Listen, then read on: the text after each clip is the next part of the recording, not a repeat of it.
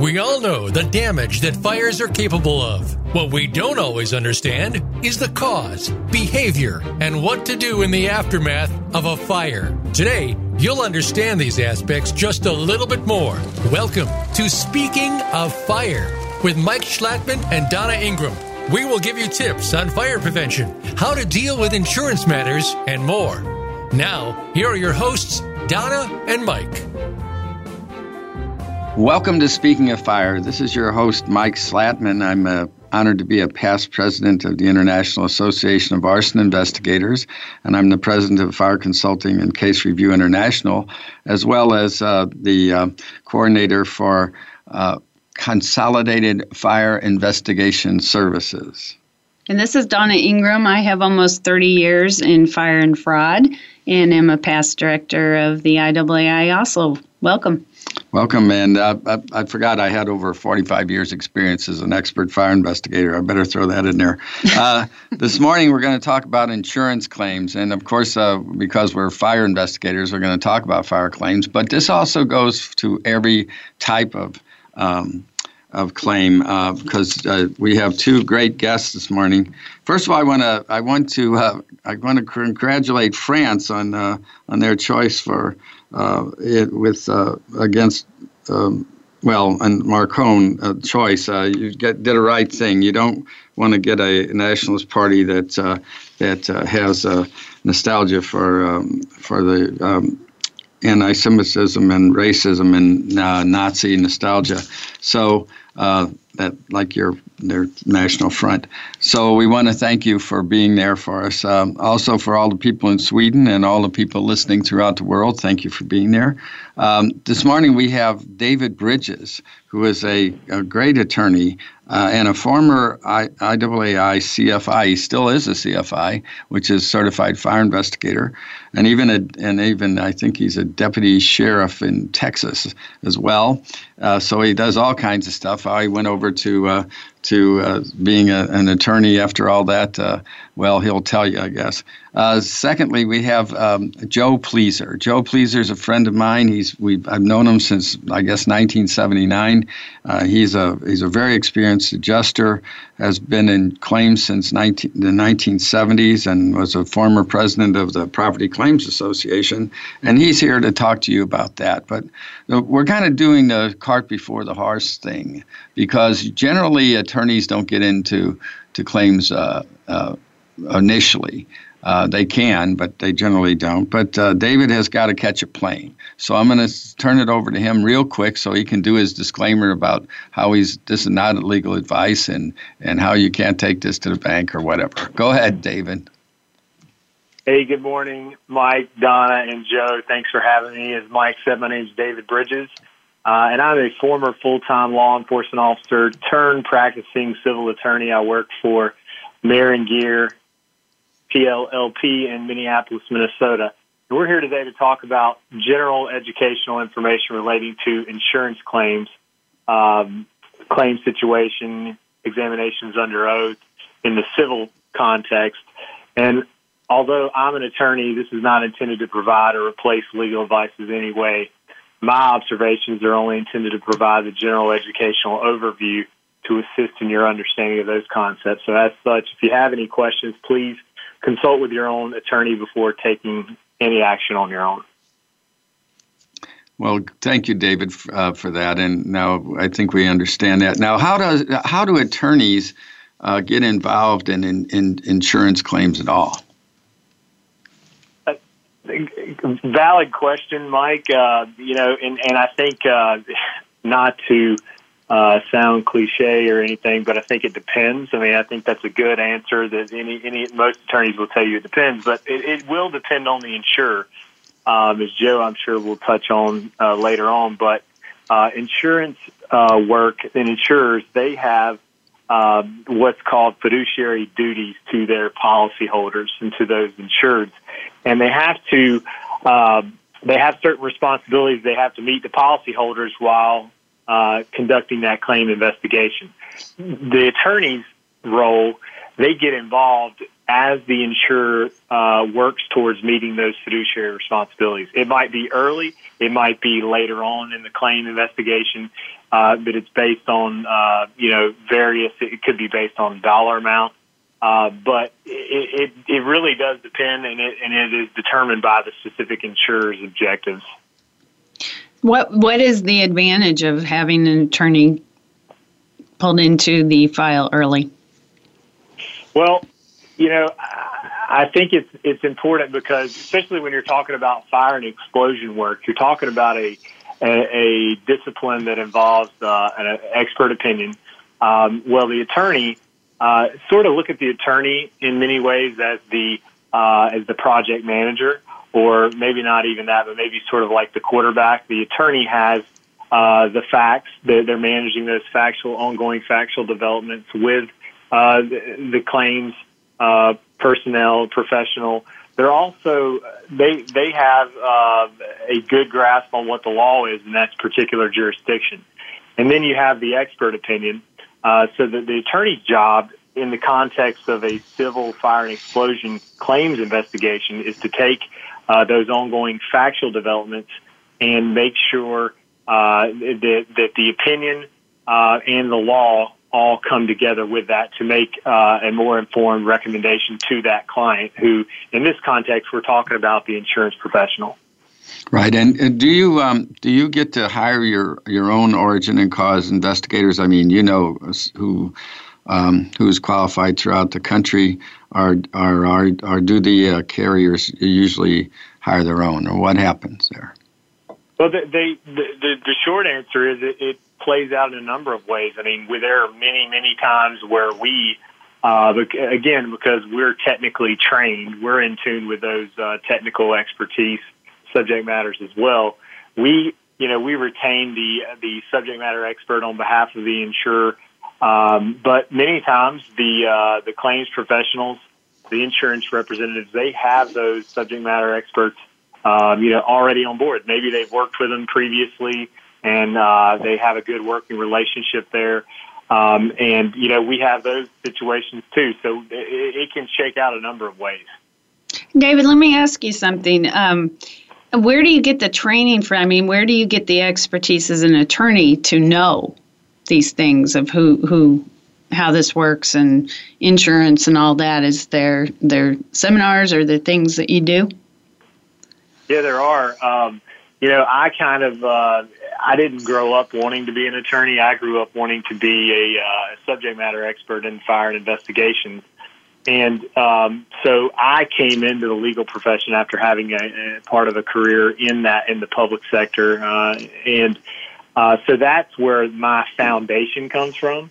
But from there, I mean, you're constantly in training. It's just like our subject matter experts. We preach throughout the country that our subject matter experts should be certified, qualified, and competent to deal with those issues. Well, I'll take it a step further and say not only should the subject matter expert be in tune with those industry standards, recommendations, and guidelines, and they should, and not only should they be applying the scientific method at every step, but I actually believe the attorney should do that as well. And I think it's not enough anymore to have a law degree and do due diligence to your client, but it really is. This is a profession that changes all the time, and you have to be in training constantly. So, in short, you absolutely have to go to training through the International Association of Arson Investigators, through numerous other insurance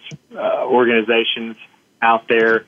There are just a large number of training sessions that are available and that you should be going to.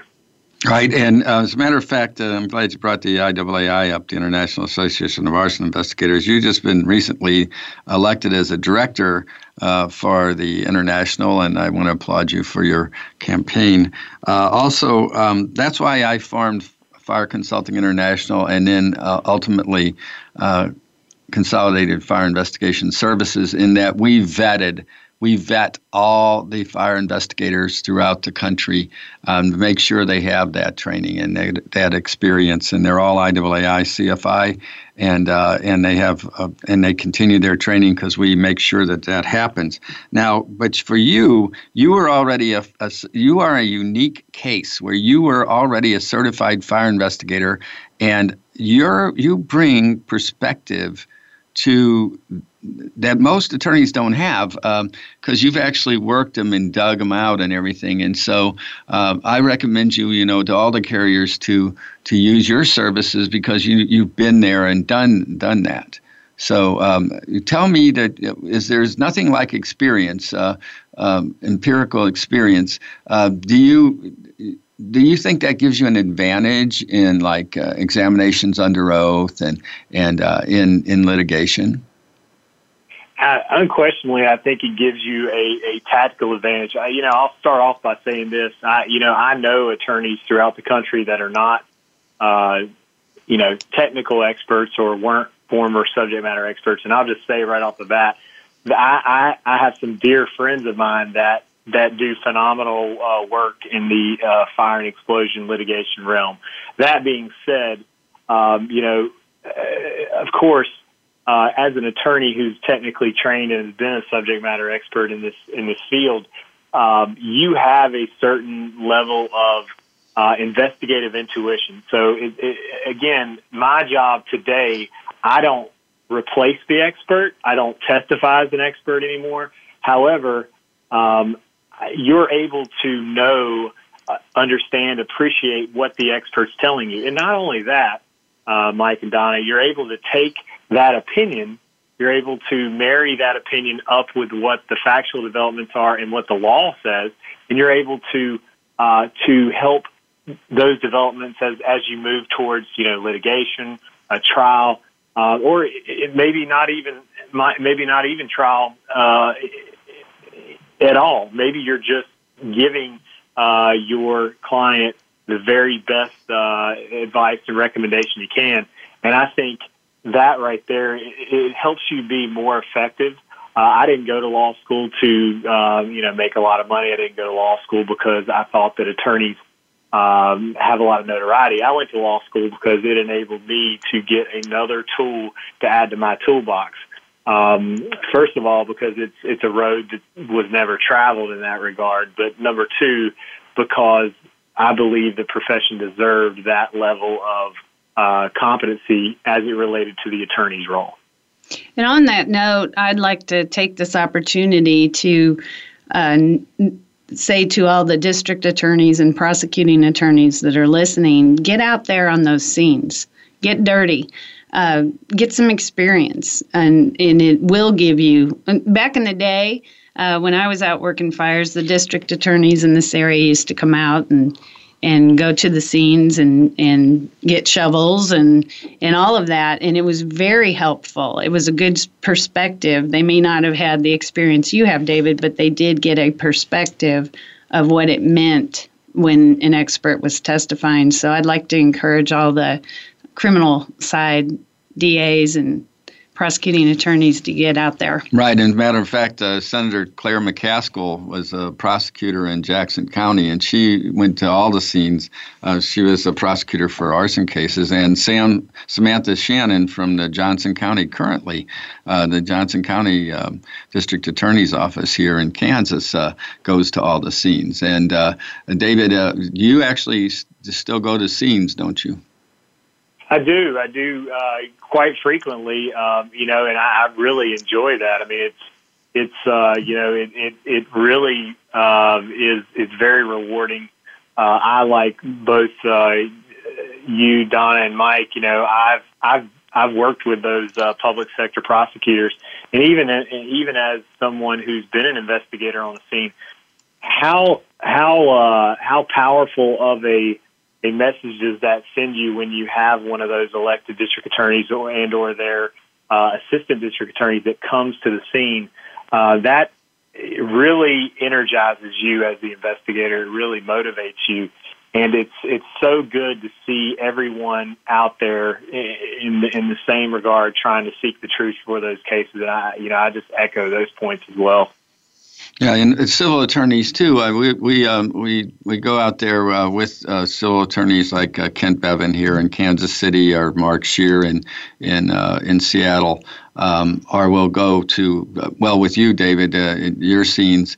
There are many Bob Brady in St. Louis. There are many attorneys that actually go to the scenes and get to know the fire investigators and know who to pick. But there are also let's talk about a claim where you have a fire and there's there's an investigation going on, and maybe it's an incendiary fire, one that's intentionally set, and then attorneys are involved in it, and sometimes they take a thing called an EUO, which is an examination under oath. Will you explain, David, what that is to the general public here? Yeah, absolutely. From a 30,000-foot view, again, get back to those obligations. The insurer has an obligation to timely investigate and to pay claims that are rightful. That being said, they also have obligations to investigate the legitimacy of those claims in a timely manner. And basically, an examination under oath, or shorthand version of that, is what's an EUO is referred to. But it's basically a more formal interview than the statement normally taken by an adjuster. It's not a deposition, but it's a more the way to look at an examination under oath is it's a more formal interview than those statements normally taken by an adjuster. And I'll also say that that examination under oath is a policy condition that basically compels that insured to appear and give sworn testimony when the insured demands it. So if the insured has filed a claim and they want to receive their insurance benefits, they have to, as a condition of that policy of insurance, when the insured demands it, they have to show up and provide that sworn testimony and answer those questions truthfully. Many jurisdictions around the country today, there are case law that stands for the position that, you can have a fire and have a claim filed, but if you are not truthful, if you lie, if you deceive the insurer, then you should not be able to benefit from your choice to do that. And that's a very powerful tool for the insurer today. And good point there. And that's something to understand about an insurance policy is it's actually a contract that you have signed. The insurance company is signed, and it's a business contract. That's what it is. And more about insurance is I know when I worked for a big carrier, people didn't understand, well, I haven't had this, I haven't had that, but it's a pool. I mean, we're all in it together. So when an insurance company has issued out all of these policies, what happens, 5 miles away impacts the entire pool. That's right. I think that's exactly right. And that pool, the insurer has to constantly work to make sure that pool is, that those are based on legitimate claims. And, I'll also say about the examination under oath, it's not just the insured showing up and giving that testimony under oath, but the insurer can also compel that insured to produce documents, to produce records, to provide anything that they can then go and verify and investigate that loss, because the obligation is that should be a rightful claim. Once the decision has been made, once the claim has been proven to be rightful, or they have to pay those benefits, again, those contractual benefits, on a timely basis, and they can't unnecessarily delay that. It has to be a timely investigation. That's right, and so it's very important that you have the right experts giving you their opinions. And I want to stress something, that insurance companies are not, and nor are attorneys. They do not direct the investigator to find an opinion. That is purely the part of the expert to have their own opinions. We don't sell our our opinions. We sell our time and our expertise. And I know, David, that you had in your slogan to science is so important in this regard. Tell us your slogan that when you ran for director. What was it? Oh, bringing science and law together. That's exactly right. So I thought that was a great slogan, because that's what we're doing now. And you have to have people that know science and how to present, how to articulate their positions. So, David, that's one of the things that you do.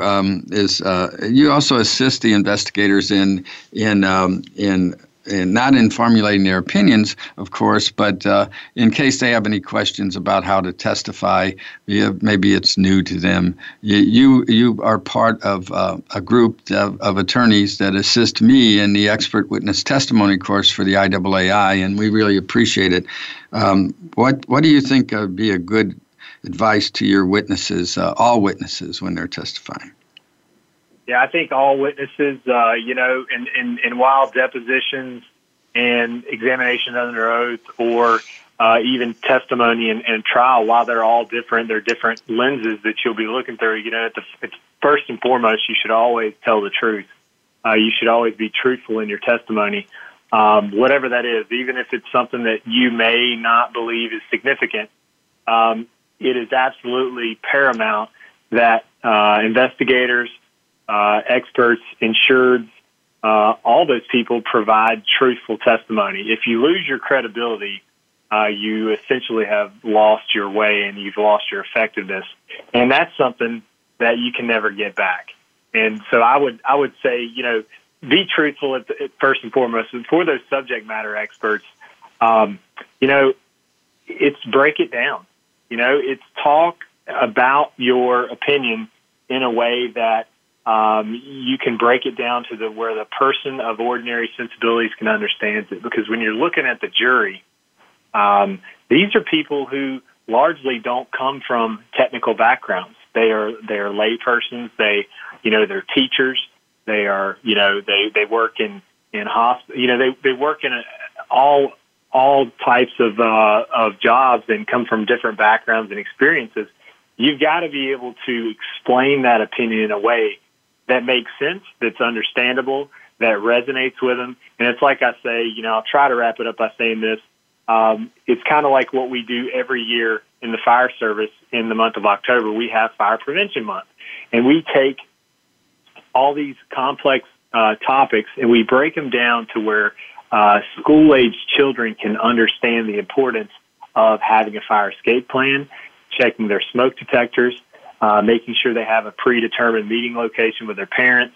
All these things they're based on complicated concepts of fire dynamics, fire chemistry, fire science, but we're able to break them down in a way that resonates, that makes sense, that sticks with that audience. And that's what we have to do as expert witnesses for the jury. We have to do it in a way that they can look at it and say, you know what, this makes sense to me. I'm not a fire scene expert, but this makes sense. Yeah, so you speak English and you don't talk about stoichiometric ratios. You talk about how the fire burned up and out and went in this direction, and it's just teaching. That's what it is, and you assist the investigators by asking the right questions. And we only have two minutes left here, but I wanted to say to you, David, I really appreciate all the good work that you're doing, I'm sorry. Again, the name of because my wasn't clear. What's the name of your firm in Minneapolis? Yeah, my firm is Mayer & Gear, PLLP. I work for the catastrophic loss practice group within Mayer & Gear. We have offices in multiple states, but my practice is a nationwide practice that focuses on fire and explosion litigation, fire protection failures, system failures, expert-related challenges. But yeah, that is the name of my firm, and that's what I do. And I'd like to say, Donna, Mike, thank you all for having me on your show. It's been a pleasure. Look forward to talking with you real soon. Thanks for coming on, David. We appreciate it, and safe travels, my friend. Yes, and we'll be talking sometime in the future. David, thank you again. Now, what we're going to do is we're going to move to a break here. just a little bit early. And then we're going to come back with Joe Pleser, who is a longtime adjuster, a friend, and he's a great guy, and you're going to like him because he speaks English, okay? And he won't be giving you a bunch of terms either. So come back to Speaking of Fire.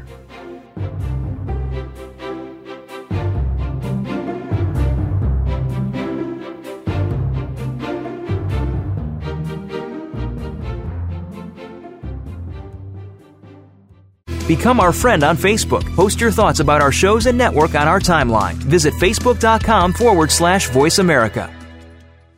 Fire Consulting International provides consulting and expert fire origin and cause investigations. Our experienced, certified fire investigators have specialized skills to meet litigation requirements. We also provide peer review of reports for other investigative firms to assure they meet NFPA guidelines and ASTM standards. Educational classes and CEU classes are also provided. For professional investigations, contact Fire Consulting International at fcifire.com or call 913-262-5200. FireAnalysis.net offers cutting-edge, comprehensive programs unique to the insurance industry. Our vendor vetting assures regulatory compliance with the Sarbanes-Oxley Act, NFPA guidelines, and ASTM standards. We ensure that investigators' reports are in compliance with those standards. We also offer comprehensive programs to assure compliance with your company guidelines. Please contact FireAnalysis.net. That's FireAnalysis.net. Have you friended us on Facebook yet? Why not? Just go to facebook.com/Voice America or search for the keywords Voice America. Once you are part of our Facebook network, you'll receive daily messages about what's happening with our shows, this week's featured guests, and new happenings at the Voice America Talk Radio Network. And you can add your voice to the always active discussions on our timeline. Just go to facebook.com/Voice America or search for Voice America.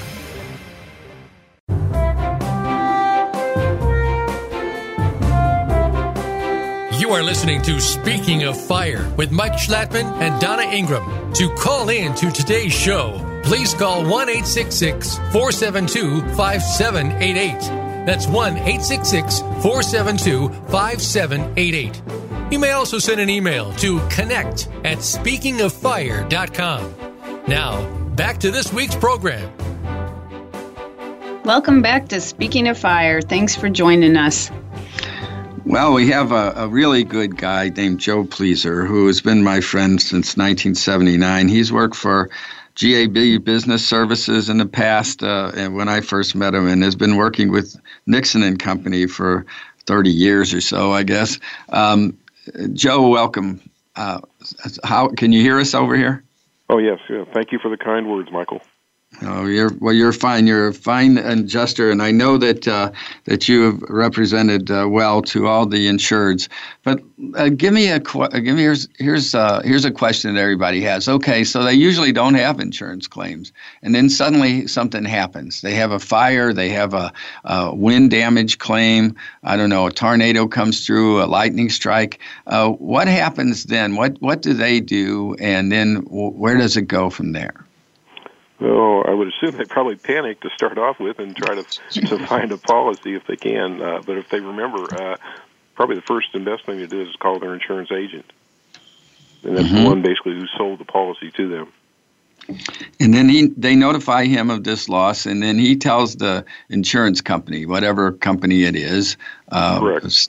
And then what happens? Now you're an independent adjuster. You don't work for a particular company. You work for a whole bunch of different companies, don't you, Joe? Yeah, I was thinking we might explain that situation as opposed to XYZ insurance company, which might have their own adjusting crew.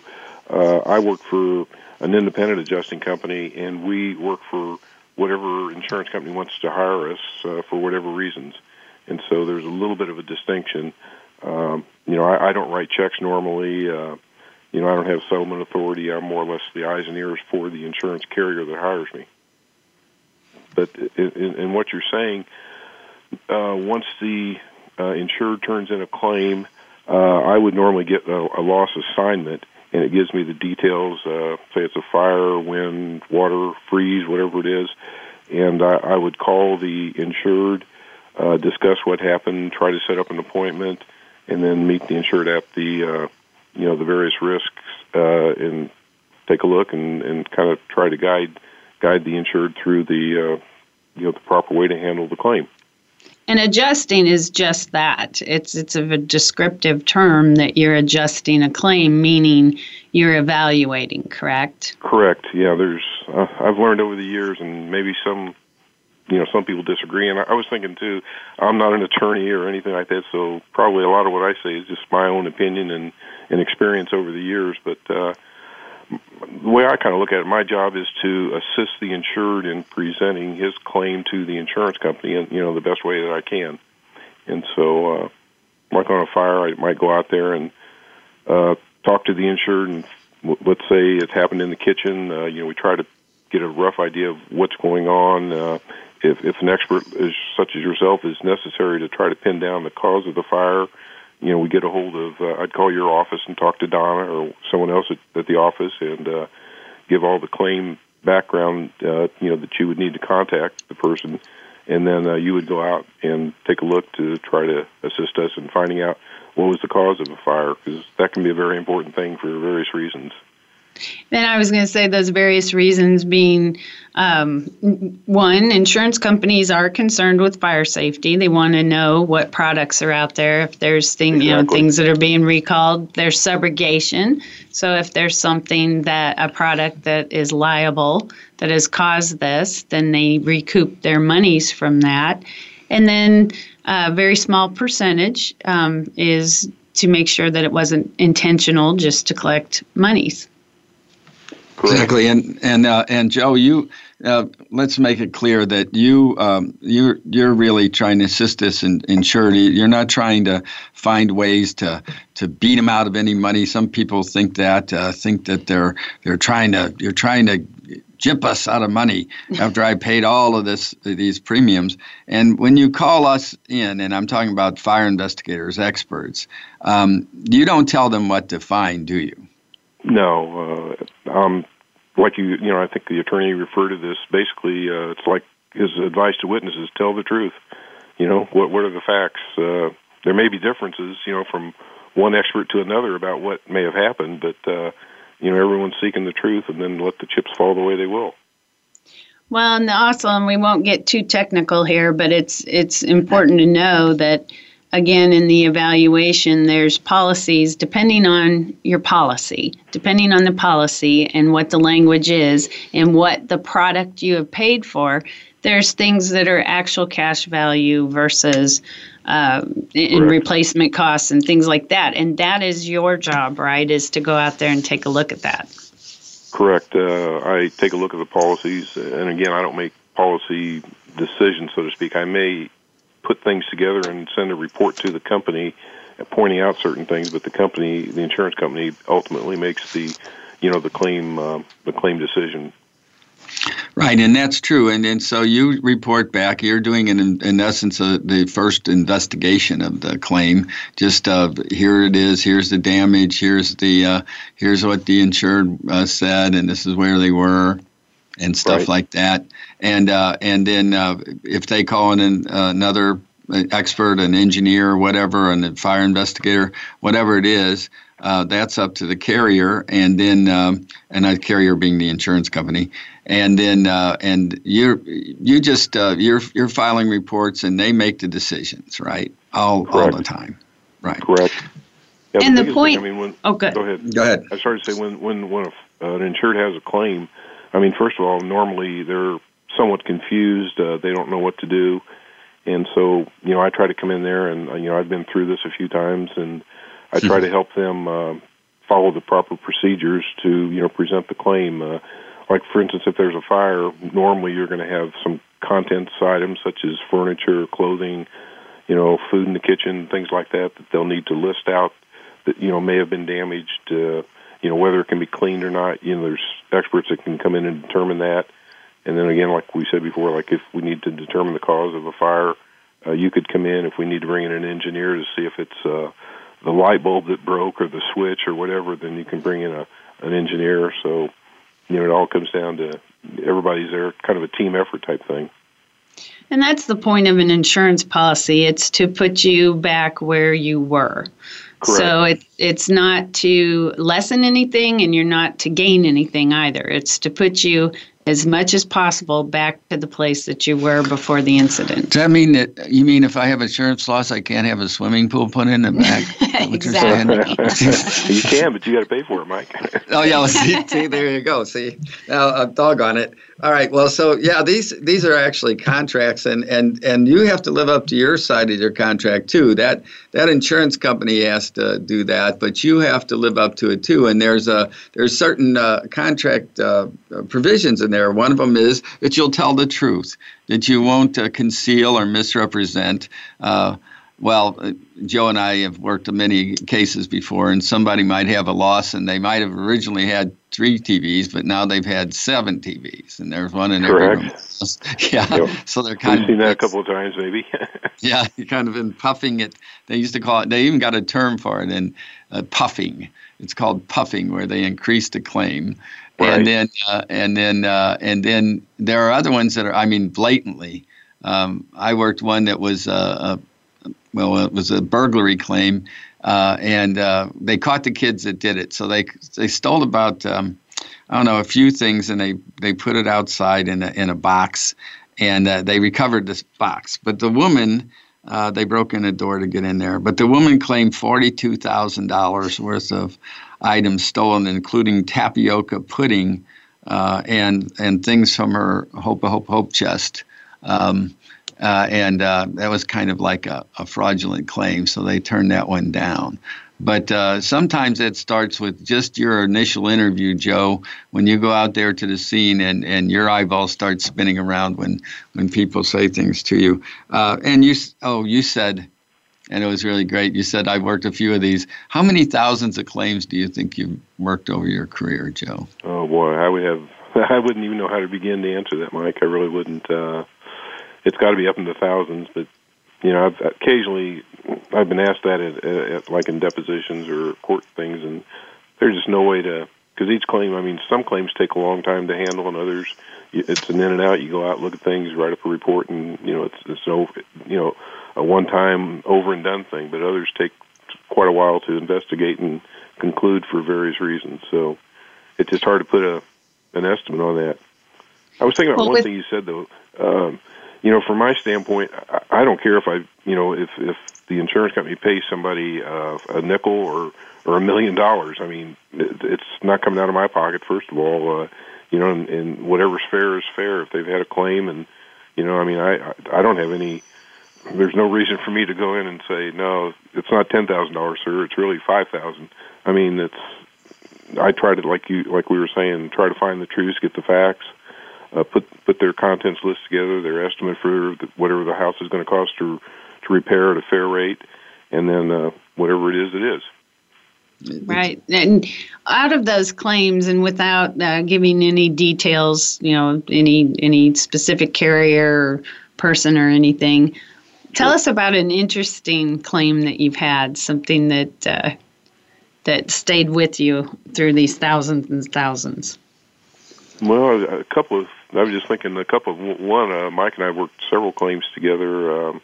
Again, I don't want to step on legal, bad issues or anything of that nature, but, there was one, for instance, there was a fire, and one of your investigators came out, and he disagreed about the cause of the fire. It was in Independence, and he thought that it was possibly a set fire by someone coming in. There was a fatality in this case. There was a body in a bathtub, and the police called it accidental, but your investigator basically said it was an intentional fire, and which turned, a claim or turned the situation into a homicide as opposed to an accidental death. And so I don't think anything ever really came of that, but that was, I don't know, it's always kind of stuck with me. Yeah, well, it's sometimes, and it's not the fault of the fire department or police if they don't have the proper training. or they don't resources. are the resources to dig them out and in situations like that. And so, yeah, I know that case, and you're right. And it was a homicide, but they just never made an arrest. It wasn't.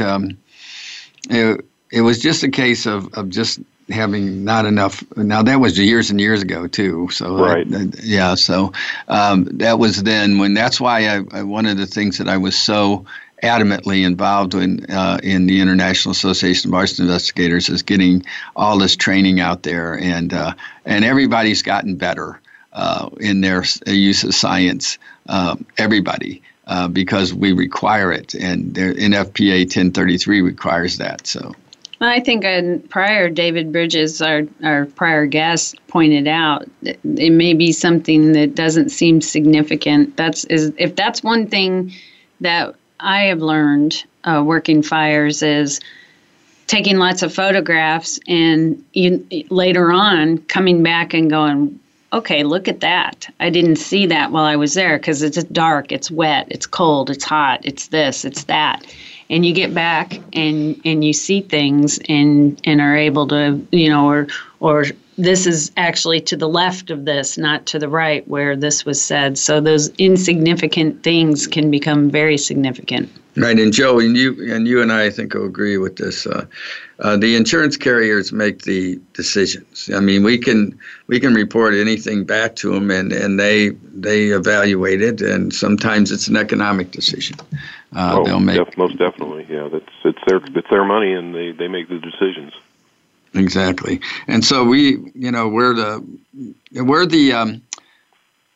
the front. You're the frontline troop, okay? So you're the guy that responds. You're the first responder, okay? Once that the insurance company is called, and then we're kind of like the guys that come in behind you to give you assistance, and then if we need engineers, we'll bring in engineers. And then you've had litigation. You've had to testify too, haven't you, Joe? Yeah, a few times.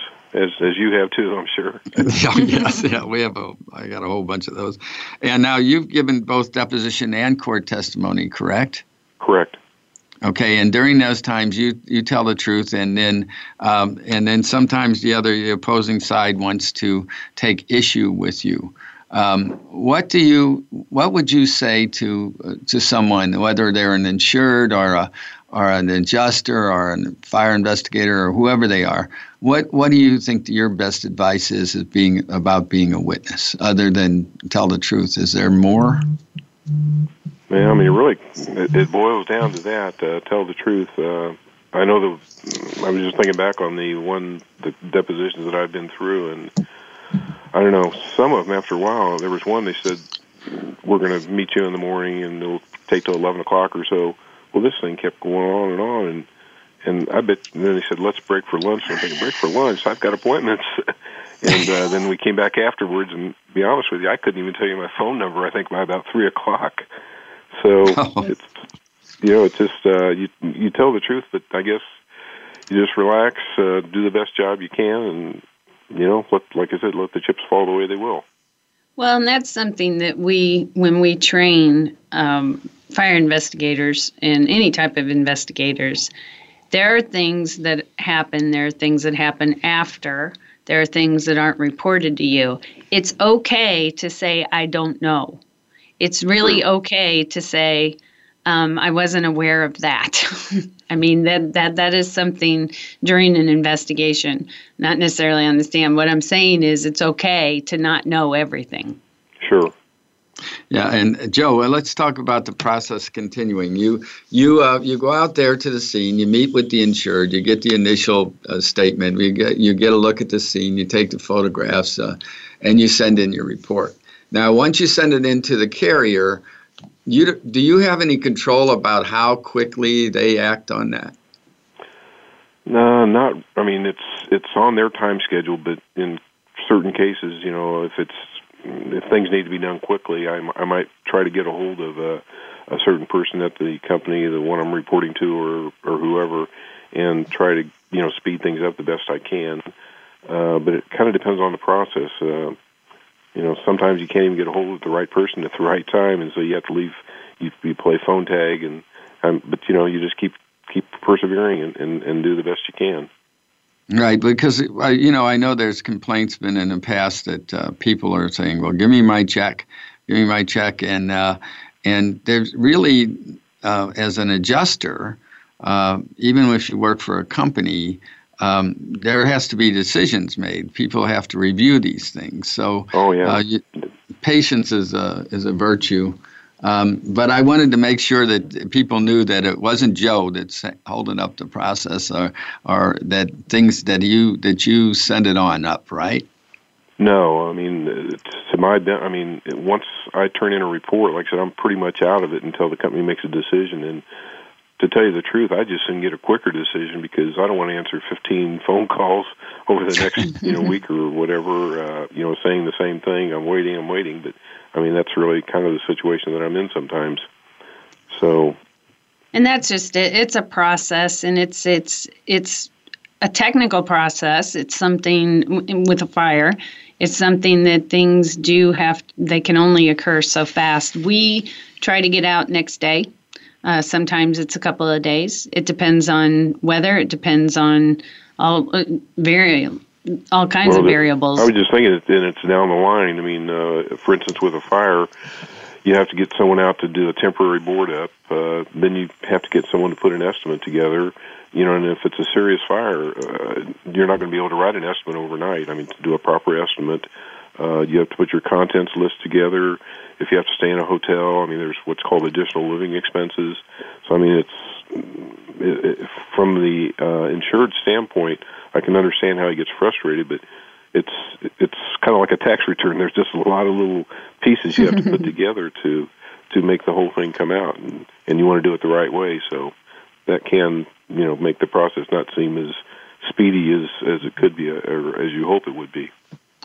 And just for the general public, I just want to let you know, having underwritten policies myself, that when an insurance policy is put into force, it's to cover a complete and total loss.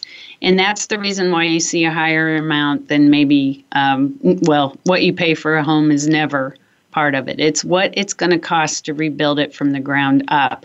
So Correct. What happens in these large fires is that claim, you're claiming a total loss. Now, you may not have a total loss. That's where the adjusting comes in. But all of this takes time, doesn't it, Joe? Oh, yeah. It's like I said, you've got to wait till you get your estimates put together.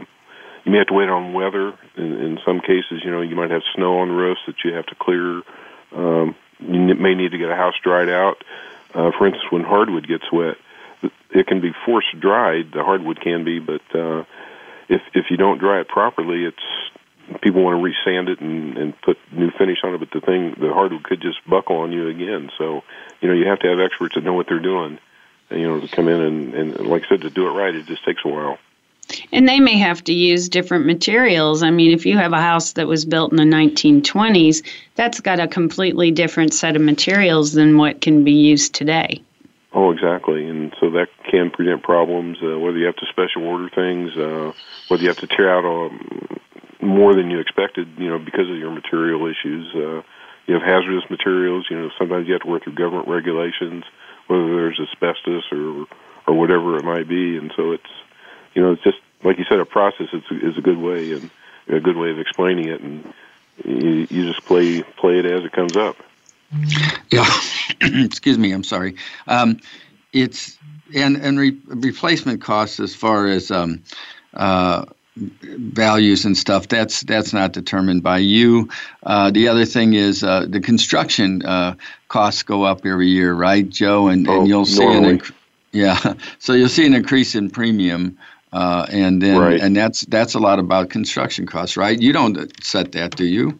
Oh no, most companies have some sort of. It's evolved to where there are computer estimating programs, and the prices are input by a company that makes the estimating software, and it keeps changing all the time. I think contractors send in reports of what they are charged for materials and labor, and so. Like I'll put in like sheetrock, paint, and it's got they call it a line item price, per item, and it changes, monthly basically.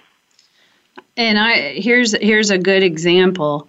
I wrote a policy on a brand new house. It was under construction, and brand new house. They hadn't even moved in. When I wrote the policy, it was higher than what it was costing to build. And of course, naturally, the people were a little upset and saying, why are you insuring it?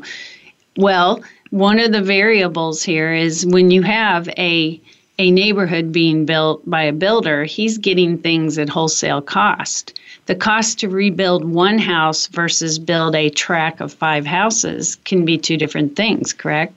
Oh, exactly. Well, it's like a car. If you buy a brand new car for $20,000, if you take that car and try to buy each individual part, I read something about that one time. What is it, like $60,000 or $80,000? Wow. So it's just obnoxious the way the prices, just the way our pricing system works. And it really can be, the analogy is wholesale to retail, because when things are built in bulk and bought in bulk, it's a better price than individually. Right. Oh, sure. And you're a great adjuster, Joe. And tell us again, your company is Nixon and Company. Is that correct? Yes, Nixon and Company. Our main office is in St. Louis, and we have branch offices in Chicago, Cape Girardeau, and a few other cities. And we just got purchased by a company called SCM Insurance Services, and they are the largest independent adjusting company in Canada, and they're trying to put a foothold in the United States, and they selected our company to purchase to do that. So looks like it's going to be kind of an interesting, exciting time for our company. So will you be going up there, eh?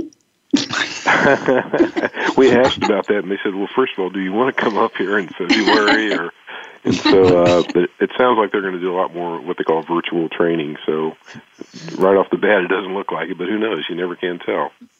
Well, we have some Canadian chapters up there for the International Association of Arson Investigators. If you need any interpretation of the language, I know a bunch of Canadians and even people in Quebec. So you can so you can do that. Also, one more thing, you have a degree in journalism, don't you, Jim? Yes, I sure do. And you used to run a magazine, and now you and I have been talking about writing this book.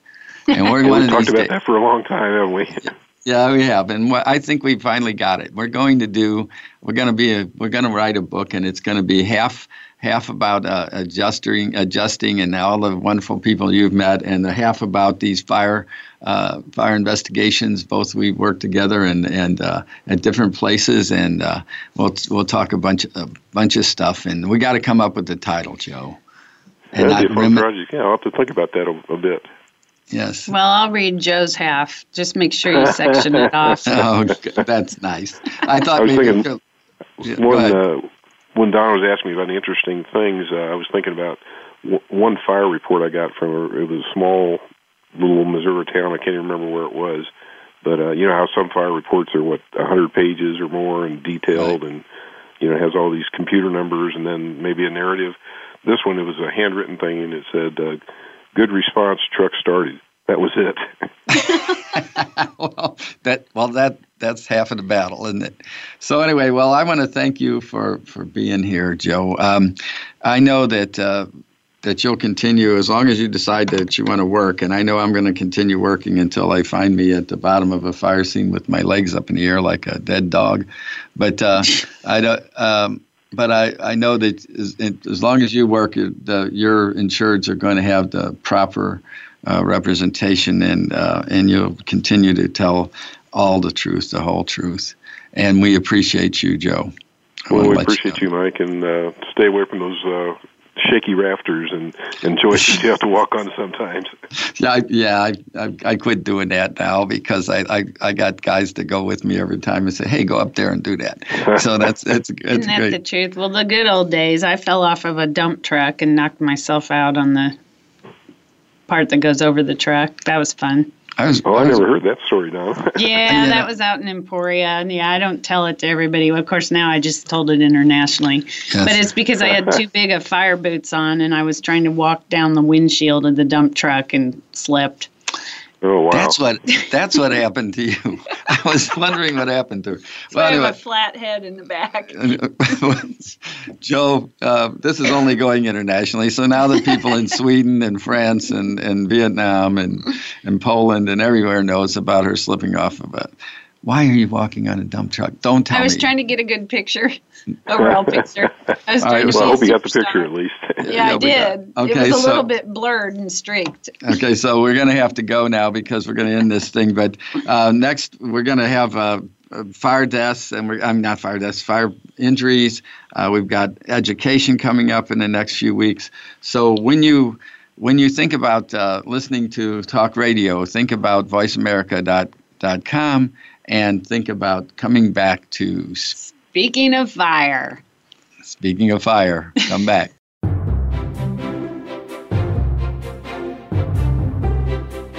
Thank you for tuning into Speaking of Fire. Please join your hosts, Mike Schlattman and Donna Ingram, for another edition of our program next Wednesday at 11 a.m. Pacific Time, 2 p.m. Eastern Time on the Voice America Variety Channel. Remember to be careful this week and every week.